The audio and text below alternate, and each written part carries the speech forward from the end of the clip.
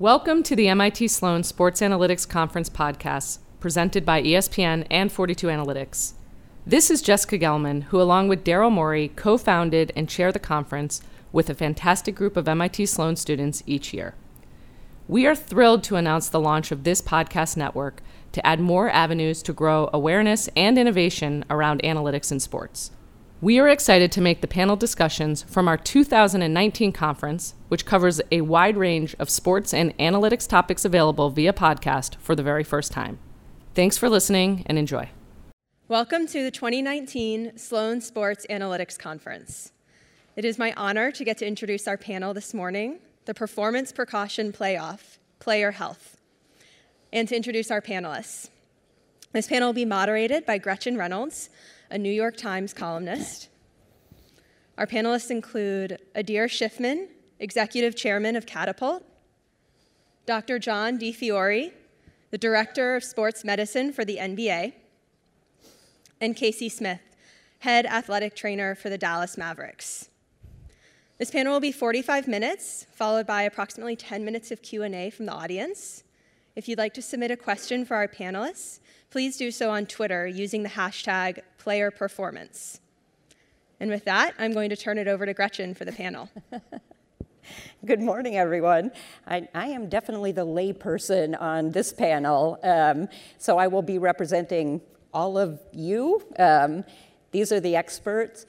But I do want to start by saying it's a really exciting time to own a body, and especially if you're working with people who use their bodies, the athletes, to push at the outer limits of performance. Because, as I'm sure all of you know, we've never been able to look inside and all around the body in the way that we can now. We can strap on all these kinds of monitors. We can gather blood and saliva and generate just reams of biomarkers and data, mountains of data. But do you guys know how to use that data to actually reach that perfect inflection point where athletic performance is at its peak, but you haven't tipped over into injury, overuse, overtraining, and illness? Do we know what the data means? Is it possible that the data is ahead of the science and behind intuition and experience? And that's what I'm hoping these men can tell us. The first question I want to ask is, each of you have been doing this for quite a while. So in the last 5 years, which is a short time frame, but a lot has happened. In about the last 5 years, how has the introduction of all this data changed how you work with athletes, and what is your favorite part of having all this data? And I suppose secondarily, what is your least favorite part? Do you want to start, Casey? Sure. I think, when we're talking about data and we're talking about, the information that we're obtaining for player health and player performance, the vastness of it can be a little overwhelming. The novelty of some of it can be a little overwhelming. But to answer your question, within the past 5 years, I think for our team directly, the data that we've been able to collect, particularly as it relates to player tissue quality of connective tissue, of things that what we would call cumulative injuries in the past, we're able to assess those better, assess the current state of the player better, and our interventions have changed dramatically based on that data that we're able to collect. Some of those things, I think we used to kind of consider that they were injuries or conditions of the body that would occur as a player got older or as a player had more miles on them or more wear and tear on those, and we're finding that some of those things that we used to assess as it relates to connective tissue and joint structures that we're able to modify for the better. So I think in the past 5 years, that's been one of the biggest takeaways for us is some of the imaging data and some of the interventions that we've been able to have to actually improve player function, improve their abilities as they've gotten older, or take a past injury situation and make it better. I think that's the biggest difference that I've seen for our team currently. And then maybe the downside in the past 5 years, and I know these gentlemen can speak to it, is not just the collection of data, but the application of the data, not just on the team side, but on the player individual side as well. So that continues to be a challenge. I assume that is going to be a challenge moving forward. When you talk about assessing the tissue, what kind of data are you actually gathering? Sort of, can you talk us through one of the players that you might be, anonymizing? But how do you use that? Yeah, I mean, one of the things, a common thing in basketball is tendinopathy. A common thing across many professional sports is tendinopathy, and our ability to assess that and assess the true structure within the tendon, and knowing the changes and measuring the changes that we're able to make has been the most impactful for us. So the way that we're able to analyze that, the way we're able to collect that has changed dramatically for us for the ability to improve the player. We used to kind of assume that was something that we're going to have to manage versus something that we can improve, and we now view that as something we can improve. I mean, I think if we speak broadly about the last 5 years or maybe 6 or 7 years and what's changed, coaches had always known that there was this line beyond which if you push performance, you're going to start risking player welfare and player health. But technology has enabled us to quantify where different athletes are along those lines now, and I think that's dramatically changed the focus on player welfare and player performance. It's deepened the understanding of how to manage those players and how far to push them.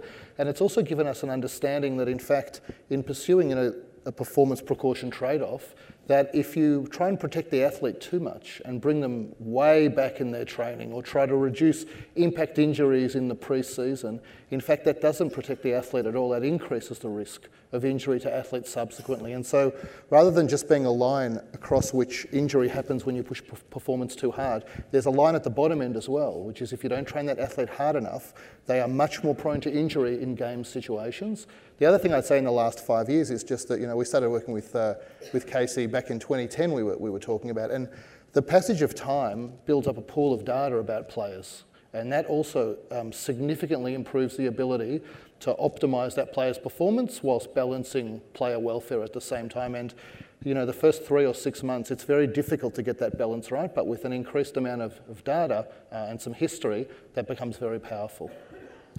Well, and that raises the question of lots of data, but how do we know how that data applies to an individual player, and how to balance data against what the player himself may say about how he feels? And how do either of you deal with that? Well, I think, what we're talking about with individual teams is a small n. And you mentioned that over time, you begin to collect larger amounts of data. And that larger amount of data then you're able then to make individual player decisions. Make an individual player decision on reflective of a larger body of data is much more powerful and effective. That being said, you still have to individualize it to each player. When you have large bodies of data, you have aggregate data.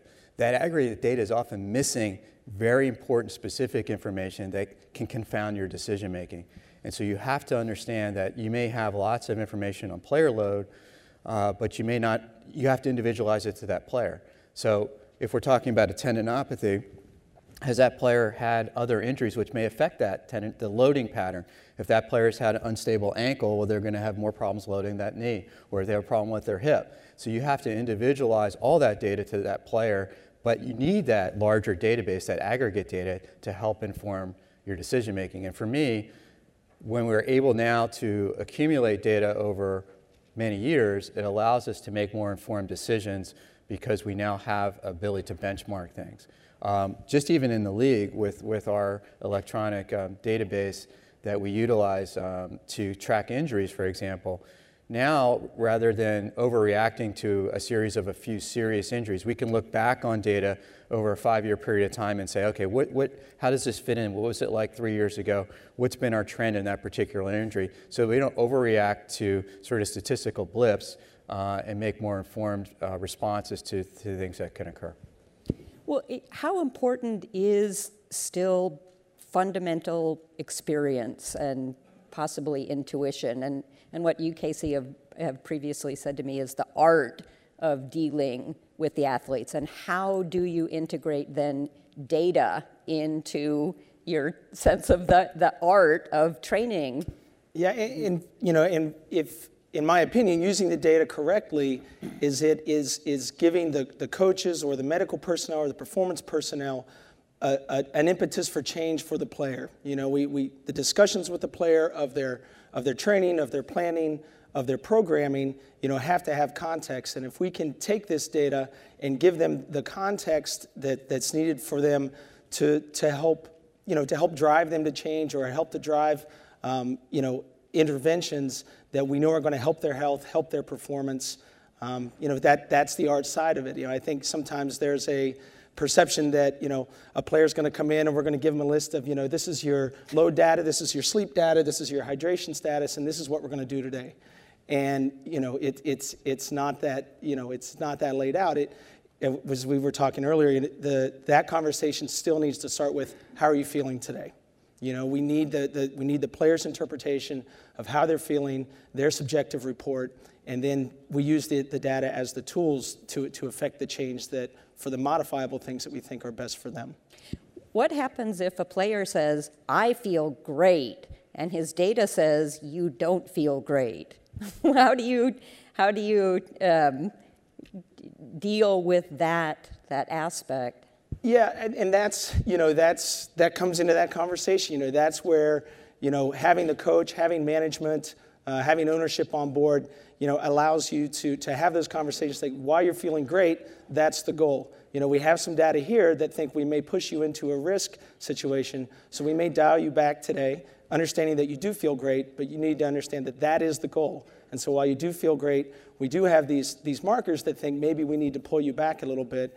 And that's the back and forth. That's the trust that you need to build, with those daily, weekly conversations. One of the most fundamental things is not to look at all of this in the short-term game to game or even season to season. One of the objectives of using all of this kind of technology or all of the kind of medical approaches and interventions, ideally it's to extend the playing career of the player as well. And so we know lots of athletes that are in playoffs or and really push themselves, and we watch them go past the point where they get injuries that without data are shortening their careers. And I think that part of the benefit of all of this and understanding where the player is and having a reference point, so when a player says, I feel like this, that might be fantastic for today or this season, but actually pushing that player beyond there will be limiting to the longevity of their careers. Well, if you're going to use the data to push to find that sort of exact tipping point where you're right before it in terms of peak performance but not injury, it's obviously extremely important that the data be accurate and that it be accurate across different platforms. So how do you obviously can't guarantee that, but how do you achieve that? I know, Dr. DiFiori, that the NBA is working on. Yeah. So when you're working with an individual player or as an organization within a team framework, you want to be able to have data that's meaningful. But in order to have data that's meaningful, again, you need that wider database. So what the league has done is partnered with the Players Association, and we formed a wearables technology committee. And the reason for that was exactly what you're saying.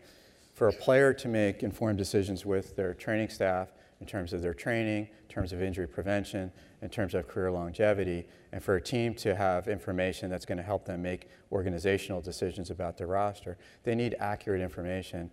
And so what the league has done with the Players Association is we've created a validation process. We've called for international groups to submit proposals to externally validate the accuracy and also the reproducibility of the different wearable technologies, applications that are available. And so we're right now in the process. We're pretty far along in the process, and there's three really components of it. Right now, the first part is the validation component, the accuracy, the reproducibility, and we're working with groups at Fraunhofer Research Institute in Germany and also University of Michigan to look at how accurate they are. Do they measure what they say they're measuring? How reproducible is that measurement? How does it compare when you look at a company's device and you take that device and you put it on a player day to day to day, and then you have the same company with a different device on a different player? How do they match up? So those things are really important for making determinations, making assessments. In the best interest of player health, you need accurate information. The other two arms of that are cybersecurity, so to protect the information, and the league again has worked with the Players Association on developing strategies around that to protect the data.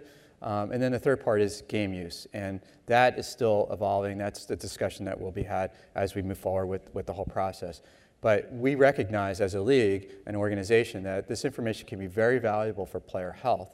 What we've kind of danced around a little bit is that what we're really talking about is injury prevention, and this data gives us much more precise exposure information, how much a player is doing, how much work they're performing. We won't have to use as many surrogates of minutes played in a game. We'll actually be able to measure how intense those minutes are when they're playing. And what does that mean for a player who plays frequently, who maybe has built up a big base, versus a player who's been coming off the bench for spot minutes? And how do you manage that player? Because they may be at higher risk for injury.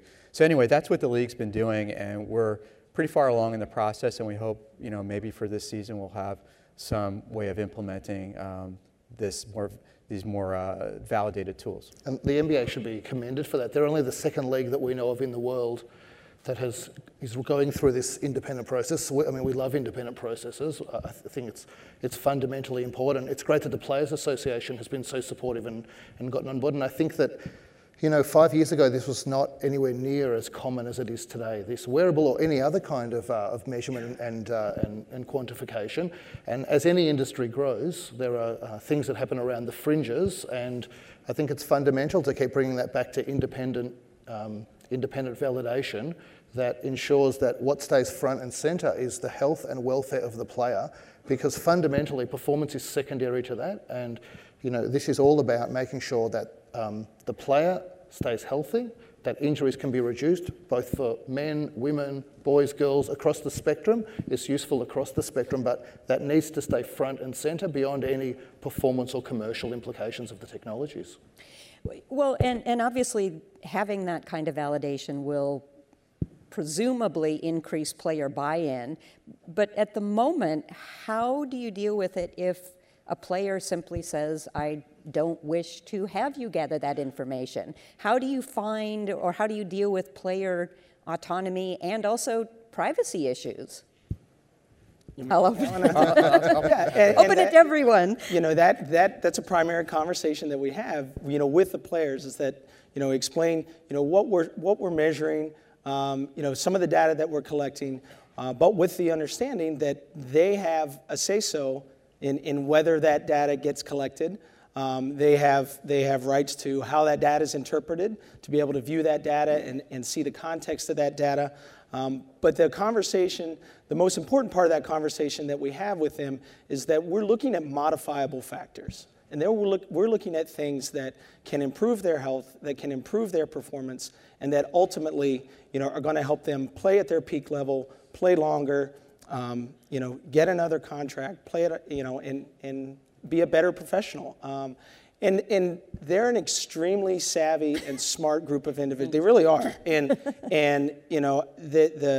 the contact that they have through social media and through, whether it's individual investments or individual people, I mean, they're extraordinarily savvy, and they are up to date on technology, on data.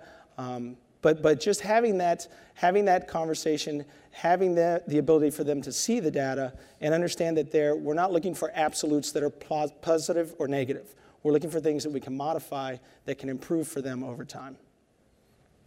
I think as Adir mentioned, central to this is player health. And I think if we're doing a good job in really addressing player health, hopefully when you explain to a player, these are modifiable factors, it's injury prevention, it's career longevity. By staying healthy, you'll be able to perform better. As you mentioned, you know, I think the most significant factor in determining, you know, an organization's success is, you know, player availability. Is a player available to play? And so, if you're a player, yeah, you want to be able to play. So, if we're successful in really driving at that, and then conveying that to the players, I mean, it would hopefully be something that they see benefit in. I mean, it makes economic sense across the board. We have frequent conversations with leagues about how do we kind of monetize the information that comes out, et cetera. And in fact, the best monetization for any league is to have the very best players on the court, on the field, on the ice, wherever they might be. That is what people want to watch. Mm-hmm. And so, you know, like player welfare and keeping players healthy is fundamentally linked to all of the positives that teams, leagues, and players want to achieve. So it's a wonderful thing to have at the centre. But we're at a point right now where we have lots of data. We have lots of numbers, data points, but do we really have the science that tells us what the data is telling us? Do we have enough science to say, you know, this data set tells us that you are likely to be on the point of an injury? And if we don't, how are we going to gain that level of authoritative science about what the data means? I mean, my short answer to that is yes. Like, absolutely, there are more than 2 decades of sports science, maybe 3 decades of sports science that has built up over time. And, you know, it's not perfect. I mean, like, the pursuit of perfection is not a great thing to be going after. I mean, maybe we can pursue it, but we're a long way from it. But there is no doubt that this is not... There is a wonderful art that occurs at the team level by taking the science and understanding how to apply and adapt that to individual players. But the science is solid. It's independently validated. There is a discipline across sports science. There is a discipline in medicine around this as well. This is a well-established, very solid body of scientific knowledge. I think teams have begun to recognize. I mean, when the wearables first started coming out, you know, various companies had their different devices and various programs would work with one or another, and they were just collecting data and they were just compiling it, and there was very, I would say, rudimentary analysis of that data.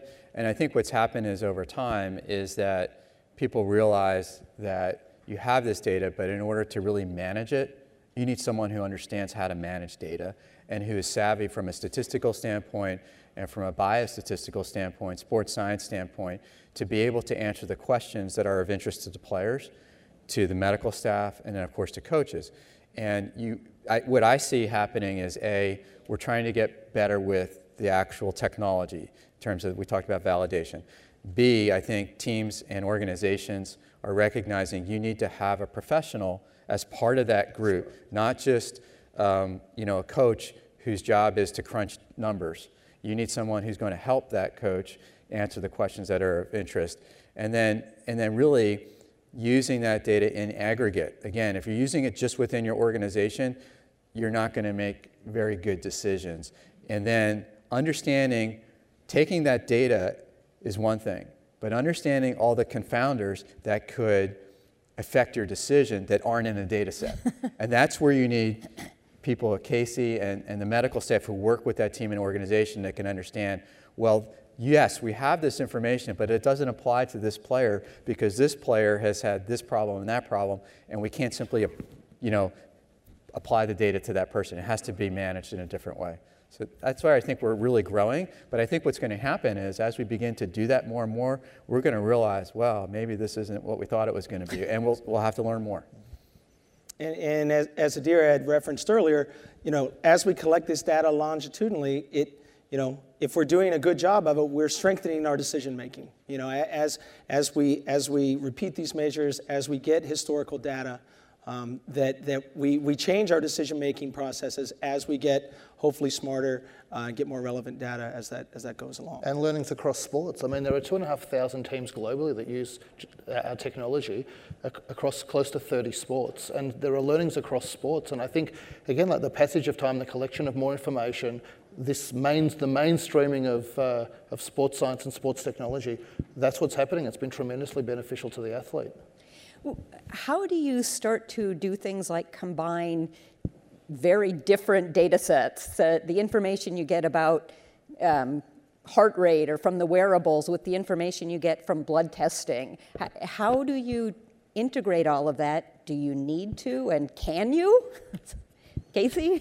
That's a goal. That is something that we continue to work on, both from a statistical computer analysis and historical, combining that with injury data, combining that with game load data, things like that, that as we attempt to add new data streams to that, to strengthen our decision makings, to see some correlation that goes on with those things. And that's an evolving process. And the reliability of the data that we're getting, that Dr. DiFiori referenced, and the chronological passage of that over time, it does give us a better ability to do that.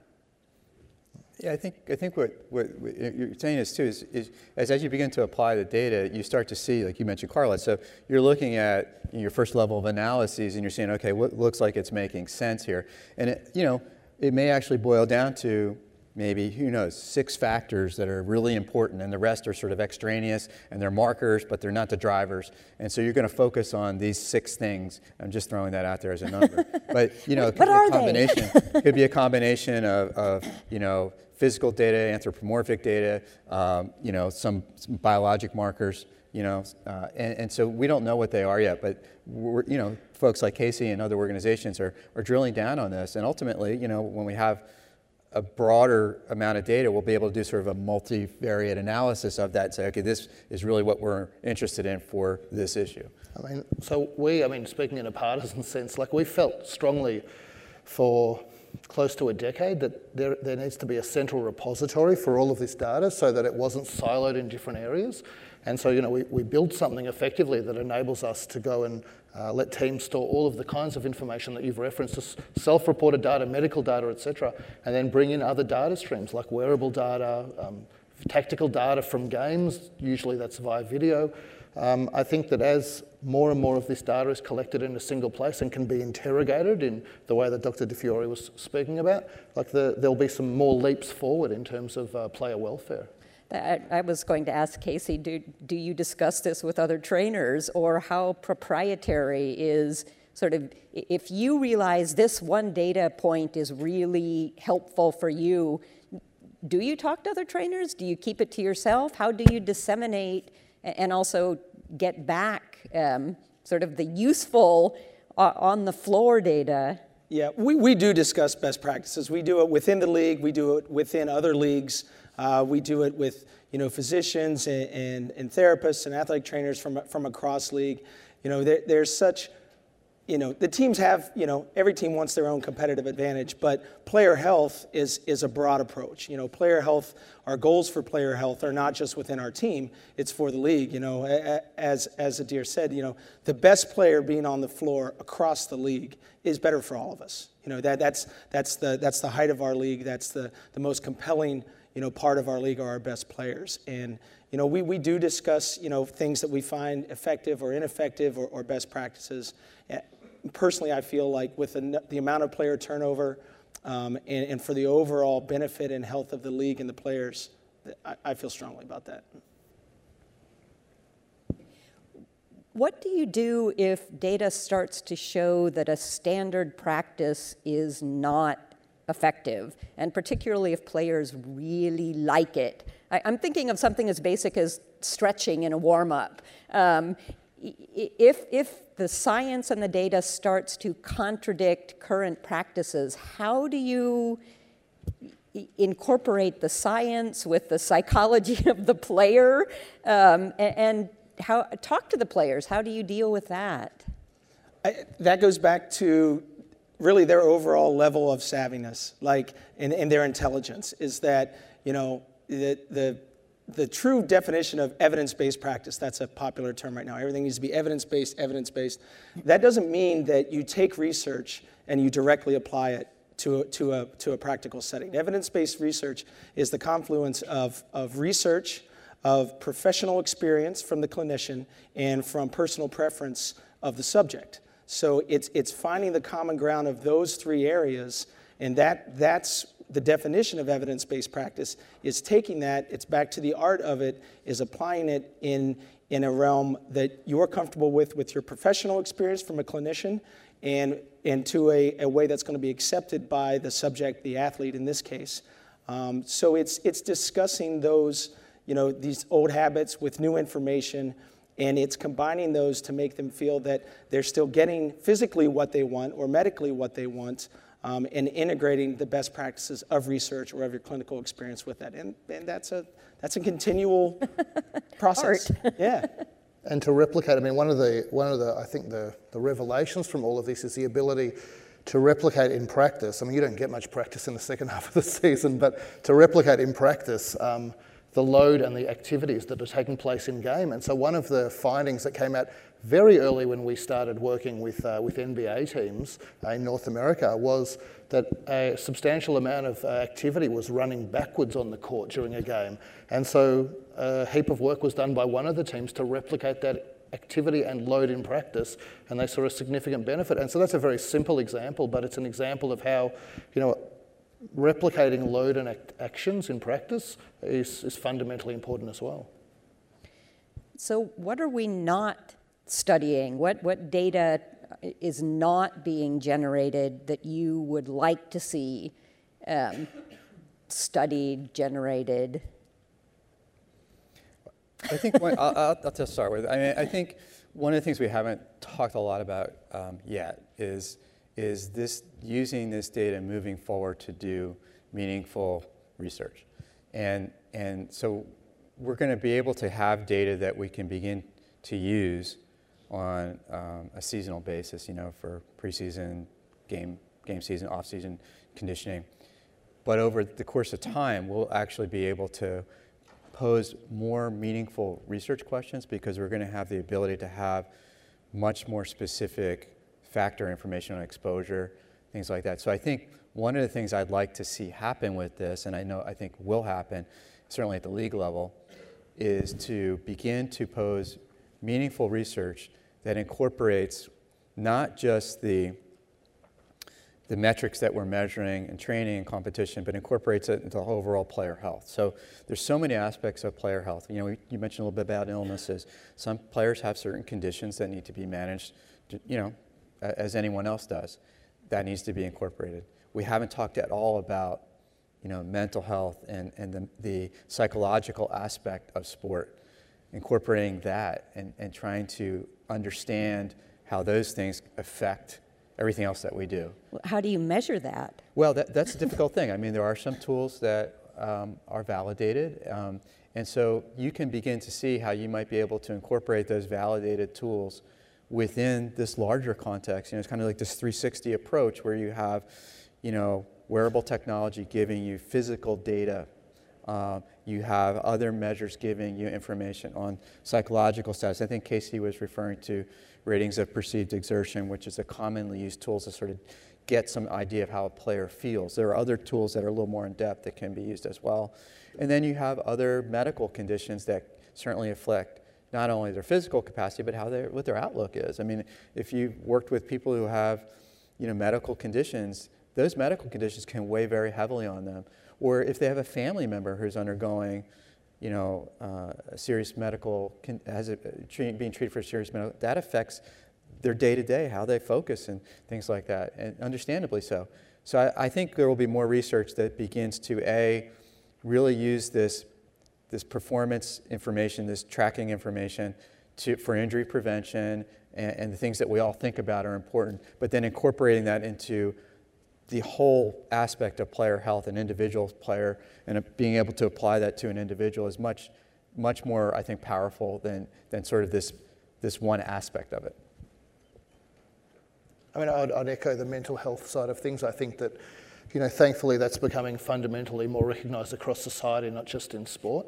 And what I'd add to that is, for us, it's less about just trying to measure additional elements or bringing more data in.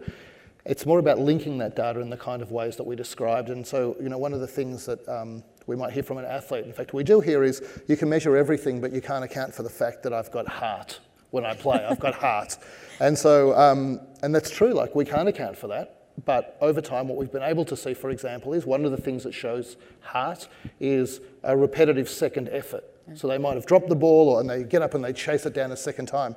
And actually that's high load under anaerobic conditions. That's what that is. And so, you know, we can start to quantify some of these things that really deliver outstanding performance for players. And I think that more of that work will be done over time as well.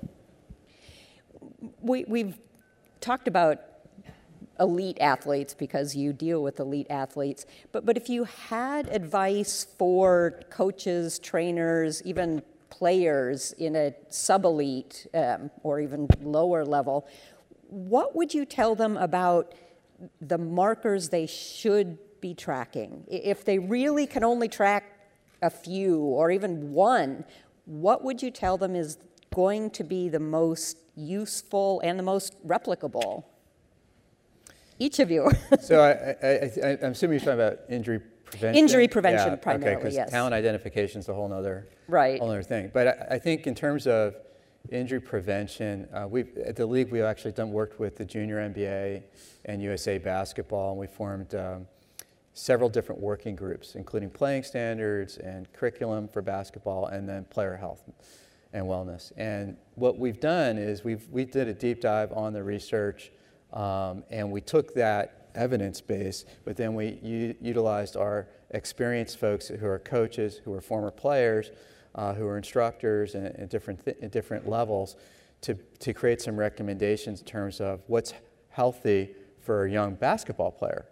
And so we have, you know, recommendations in terms of based on age groupings, you know, how many practices you should have a week, how many hours should you be on the court. Now, again, it's based on data, but it's still broad. But we incorporated things like sleep. I mean, kids need sleep, right? And there is data to suggest that if you're not getting proper sleep, you're more at risk for injury. I think one of the other things we focus on is single sport specialization. And in the sport of basketball, early single sport specialization is really not helpful. Most of the elite players did not specialize until they were at least in high school. And I think that goes contrary to what some younger or lower level coaches and parents would perceive to be the case. And that's important in injury prevention, though. We think that having young athletes, young people, engage in a variety of sports, we call it sports sampling. And then as they get older, they will begin to focus on the sports that they enjoy the most and they have some proficiency in, perhaps. And then eventually they'll find something that matches them the best. And we think that also that helps in terms of avoiding some of the overuse type repetitive stress injuries. And I think the other factor that comes into play is rest is part of training. And that often gets lost. And I know Casey knows this probably better than anyone. Rest and recovery are essential to making progress. And again, some parents, go. They're going from one volleyball practice to soccer practice in the same day with the same child. And then they get home after they've eaten a hamburger in the car and they have supposed to study for 2 hours and they don't have enough time for sleep. So those are fundamental. And it gets also some of the tendinopathy issues that we see.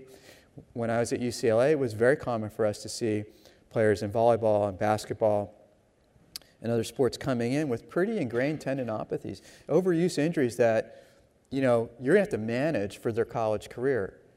So players come in with these types of injuries that develop over the course of a young athlete's youth experience in sport, where they maybe have been doing much more than they should have been doing in terms of their overall long term. So I'll stop there. I think the best piece of advice doesn't need any tech, which is don't play when you're hurt. Like, that's a good piece of advice. Don't train and don't play when you're feeling hurt. And you see that happen a lot at youth sports level. I mean, we've developed a piece of technology which we sell to amateur sports. So usually they're elite aspirational younger athletes. And the number one thing that they're using that for is to look at the load. It's got a load number that's built into it. Look at the load they're exerting in game and then look at the load in practice. And we would encourage them to have set practice days and times so that it's not you go and practice whenever you feel like practicing, and trying to ensure that your exertion, so young athletes tend not to underexert at practice, they tend to overexert at practice. And so make sure you're not massively overexerting load at practice relative to what you're going to be exerting in game would be one marker that we would point to. Well, that actually made me wonder whether in having all of this really good data, we might sometimes at both the pre-elite and the elite level forget some of the basics, diet, sleep, recovery. Is that at all a concern, that we just sort of forget what we know works? Well, for me personally, that's where organizational culture comes into play in team sport, is that lifestyle, sleep, diet, recovery, they need to be the foundation. Without that, there's no fancy intervention or any kind of implementation that we can outrun those. If those basics aren't there, then everything else is going to be even more challenging than it already is. And that's a large part. The league does a lot of work with player development, with young player orientation, things like that, to try, the Players Association as well, to try to build that foundation. Because if that foundation's not there, and that ties into what Adir was just saying too, some of the biggest challenges with the young players is teaching them, some of those lifestyle and recovery things, but also there's so many games in the NBA, especially as a young player, that practice is just as important to keep yourself, not injury proof, but injury resilient. That you have to be training hard to be able to play hard, to decrease your exposure to risk. And those things are foundations of that. To what extent do you track those? Do you ask people to keep food diaries, sleep diaries? How much of that is actually being tracked? Well, that's up to the individual player. We do food diaries, we do food logs for players that are looking to lose or gain weight or change their energy systems. Things that players are reporting that they're not doing well with. Similarly with sleep tracking, if a player is having difficulty sleeping or they're trying to assess the amount that they should be sleeping or should be napping, they'll do some sleep measurement with that. Those are very much individual situations for players that come along with that education, those daily conversations, and trying to kind of suss out things that may be affecting their performance. What if a player comes to you and says, I just saw this amazing diet on the internet that so-and-so is following, or this amazing recovery system or something. Or a magnetic wristband. Exactly, yeah. So how do you deal with that? And what if the player says, I have these lucky underwear that I have to wear? How do you deal with some of those slightly outlying concerns?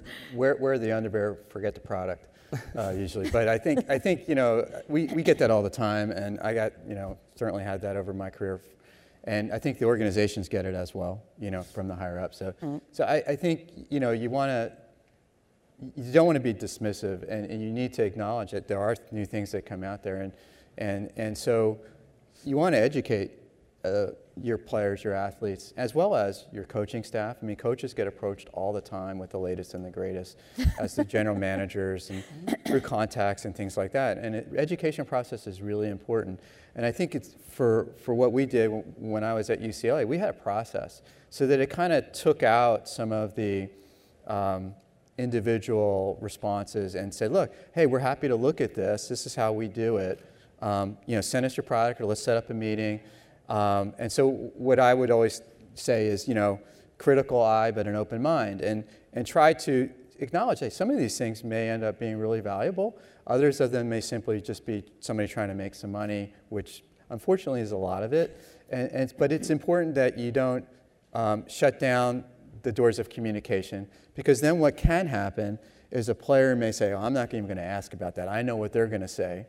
And then they go off and do something and have an unintended consequence, and then you're trying to help them with that unintended consequence that could have been prevented, whether it's a positive drug test because they took a supplement they didn't know, and things like that, or they have a reaction to a product, it's created a medical issue. Those things do happen, and in the media and public, they often don't get reported. So you don't hear about some of these serious consequences that can occur with certain products. And Casey. Yeah, and those conversations, especially with my owners, very front and center with new products and new technology, and we get lots of those. And there's a very simple start that weeds out a lot of those. It's just reaching out to them and introduce yourself and say, could you please send me a copy of your research? And it starts there. If they're not able to produce that, we're not really able to go very far down that road anecdotally. We're not viewing player health and player protection.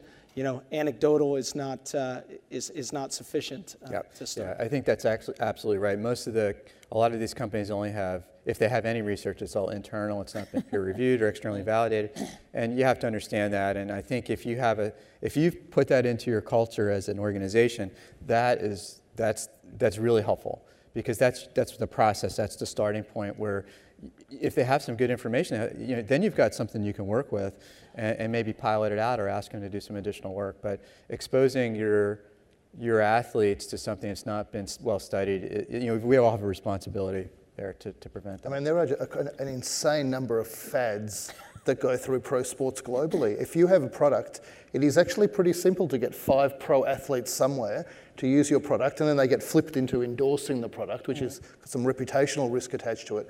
But it is a hotbed of faddism, this pro space, and I think it's not surprising that that's the culture at the Mavs. And I think asking for research probably wipes out 90% of everything that comes through your door. I think we're probably at the point where audience questions, which I guess I find on here.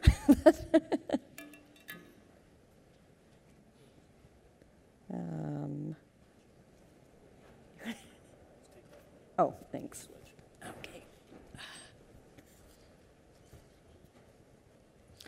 Okay, these are some of the audience questions, and there are quite a few.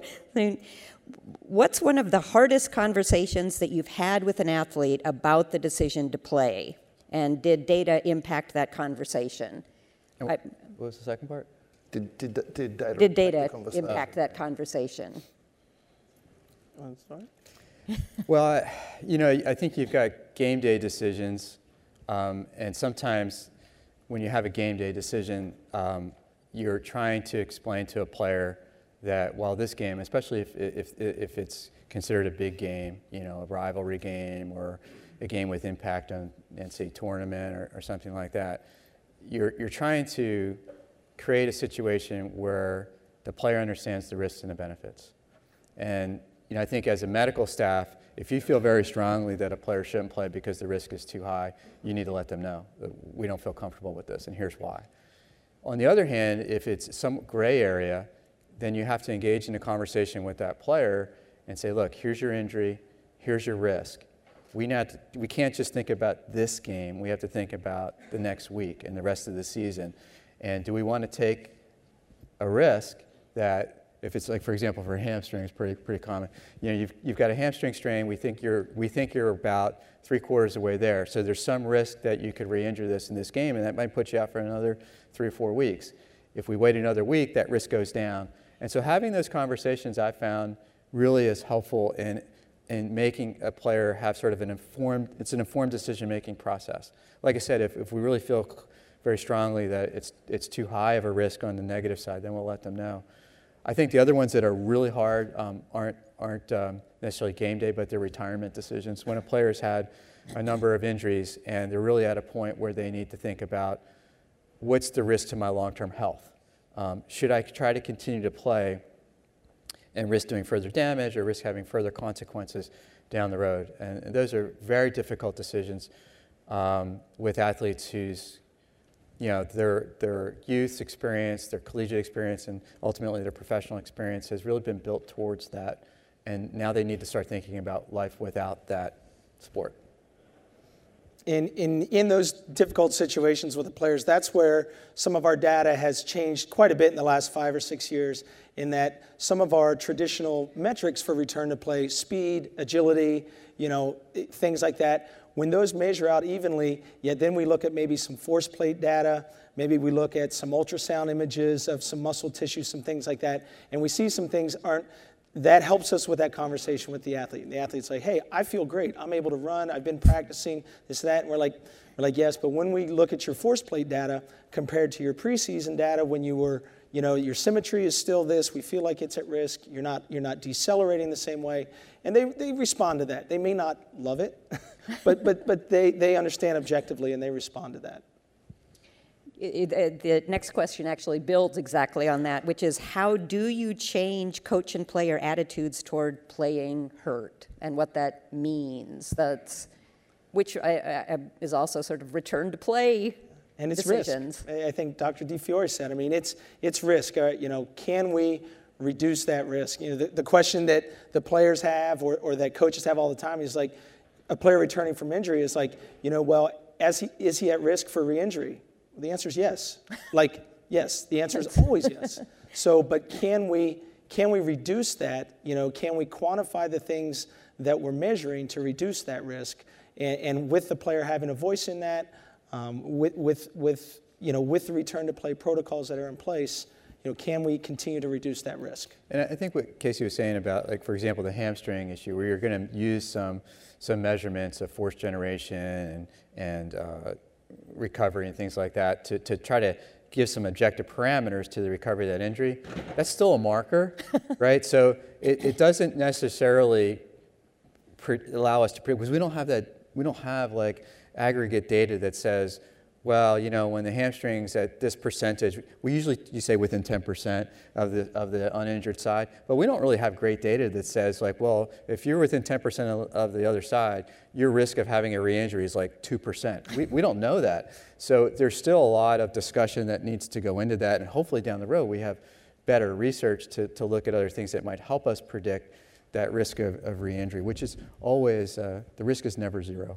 You also mentioned coaches in that question. Mm-hmm. So 3 or 4 years ago I was here and I said, people thought I was being facetious. I said there are two types of coaches that embrace this data and former coaches. That's what the future will hold. And that's largely been the case. It's not entirely true yet, but there's been quite a dramatic change in the last 3 or 4 years in that people have come into organisations who are much more inclined towards the science side of things, and that has also no doubt had an impact on player receptiveness to this kind of information and guidance.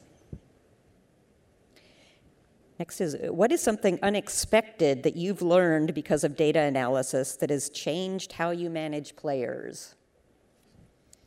We have found some interesting data sets in our practice and the way we structure our practice. Oftentimes coaches will increase intensity of practice or duration, based on the schedule, based on game performance, based on training cycles, things like that. And what some of the data has shown us is that some of the activities that we were doing when we thought we were having down days were actually much more intense physiologically than the coaches, than us, and we probably anticipated. And that we've seen that sometimes when we'll be doing some things in the half court, or we'll be doing things where we're not scrimmaging fully up and down, we're having much more load on the body in accelerations and decelerations in a small space. So that's been a very interesting thing for us as we've structured our practices and tried to mitigate some of those non-contact injuries. What about you with sports outside of basketball? Yeah, I'm going to say a very obscure sport, which is there's a sport called cricket, which is a lunatic sport, where the games can go for 5 days. So there's not a lot to do in Australia and England and places like that. And so they play for 5 days, and the most common, 70% of all injuries are to fast bowlers. It's like a pitching kind of injury. And so they thought that was from overtraining the fast bowlers. And when they dug into the data, much like what you saw with the data that you were talking about, Casey, what they saw is it was actually undertraining the fast bowlers. And in practice, they were holding back to 60 or 70% of max speed. And then they went into games and they were underprepared for the games and they suffered injuries. And the consequence of that is they actually increased the intensity of training and that reduced injury. So it was pretty dramatic. So that has applicability in baseball, for example, that kind of example. Well, it could have applicability even in running. If you never go as hard as you're going to go in a race, you're going to be in trouble. Well, rugby, if you don't train, so rugby also quite a big sport at college in the US, and so if in practice you're not engaging in full contact, then you are much more likely to be injured during a game. And so the practice was modified so that it was counterintuitive. You increase the risk slightly at practice, but dramatically reduce the risk in game as a consequence of that. Someone asks, do you think we'll see biometric data expanding more into youth sports? Why or why not? Dr. DiFiori, I'll ask you first. And is that desirable or not? That's the real question. I think yes. I mean, you will. It's kind of like having a radar gun at a Little League game is nobody raises an eyebrow anymore, right? So I don't think it's necessarily a good thing, but I do think that some of these things will get down into youth sports for sure. We see it all the time in other aspects of youth sport where, maybe parents and coaches whose expectations are a little out of perspective will want to incorporate different technologies that they read about, they hear about at the elite levels. And I think it gets back to, what are the goals at the youth sport level? And if the goal is injury prevention to the extent that we can use technology to help with that, I think that's great. I think, on the other hand, if the technology is being used to try to drive a training program with a young athlete or to try to identify more players who are going to track better in terms of their long-term success, I think that's fraught with a lot of unintended consequences. So I think it will remain to be seen, but I'm sure that this technology is already being used in training centers. I know that. Whether they're going to be used in game situations, in practices with small groups, I think especially as costs go down, you're going to see that. But again, I think it gets back to what you asked at the beginning, how's this data going to be utilized? And I think at that level, the lack of sophistication, the lack of understanding, and then understanding really what the goals are for youth sport it's going to be problematic. This is the last question, and I'm going to ask you, Casey, because we mentioned earlier sort of the art and science of dealing with athletes, and given all of the data, would you say your job is still more art or more science, and does that matter? I think in some ways I can equate it a lot to coaching. There's a reason that at these levels we don't hire a coach based on a PhD in coaching. And it's the ability to understand information, to process and comprehend the information, but it's the ability to communicate it. And it's the ability, as Dr. DiFiori mentioned earlier, to be open to new ideas, but to be critical of those ideas, to view them with a critical eye.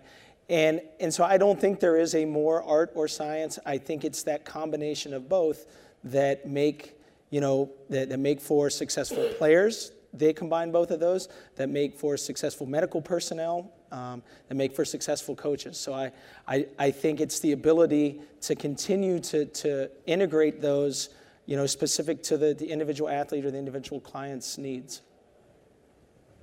Great. Well, thank you all very, very much, and thank you all for coming. If you want to hear these panels in person next year on March 6th and 7th, 2020 in Boston, please register for the 14th Annual MIT Sloan Sports Analytics Conference at sloansportsconference.com. This recording is the property of 42 Analytics and may not be published, broadcast, rewritten, or redistributed without the express written consent of 42 Analytics. Any opinions expressed by panelists are their own and do not represent the beliefs of the conference, 42 Analytics, or the MIT Sloan School of Management. 42 Analytics Educational, Inc. reserves all rights in the content.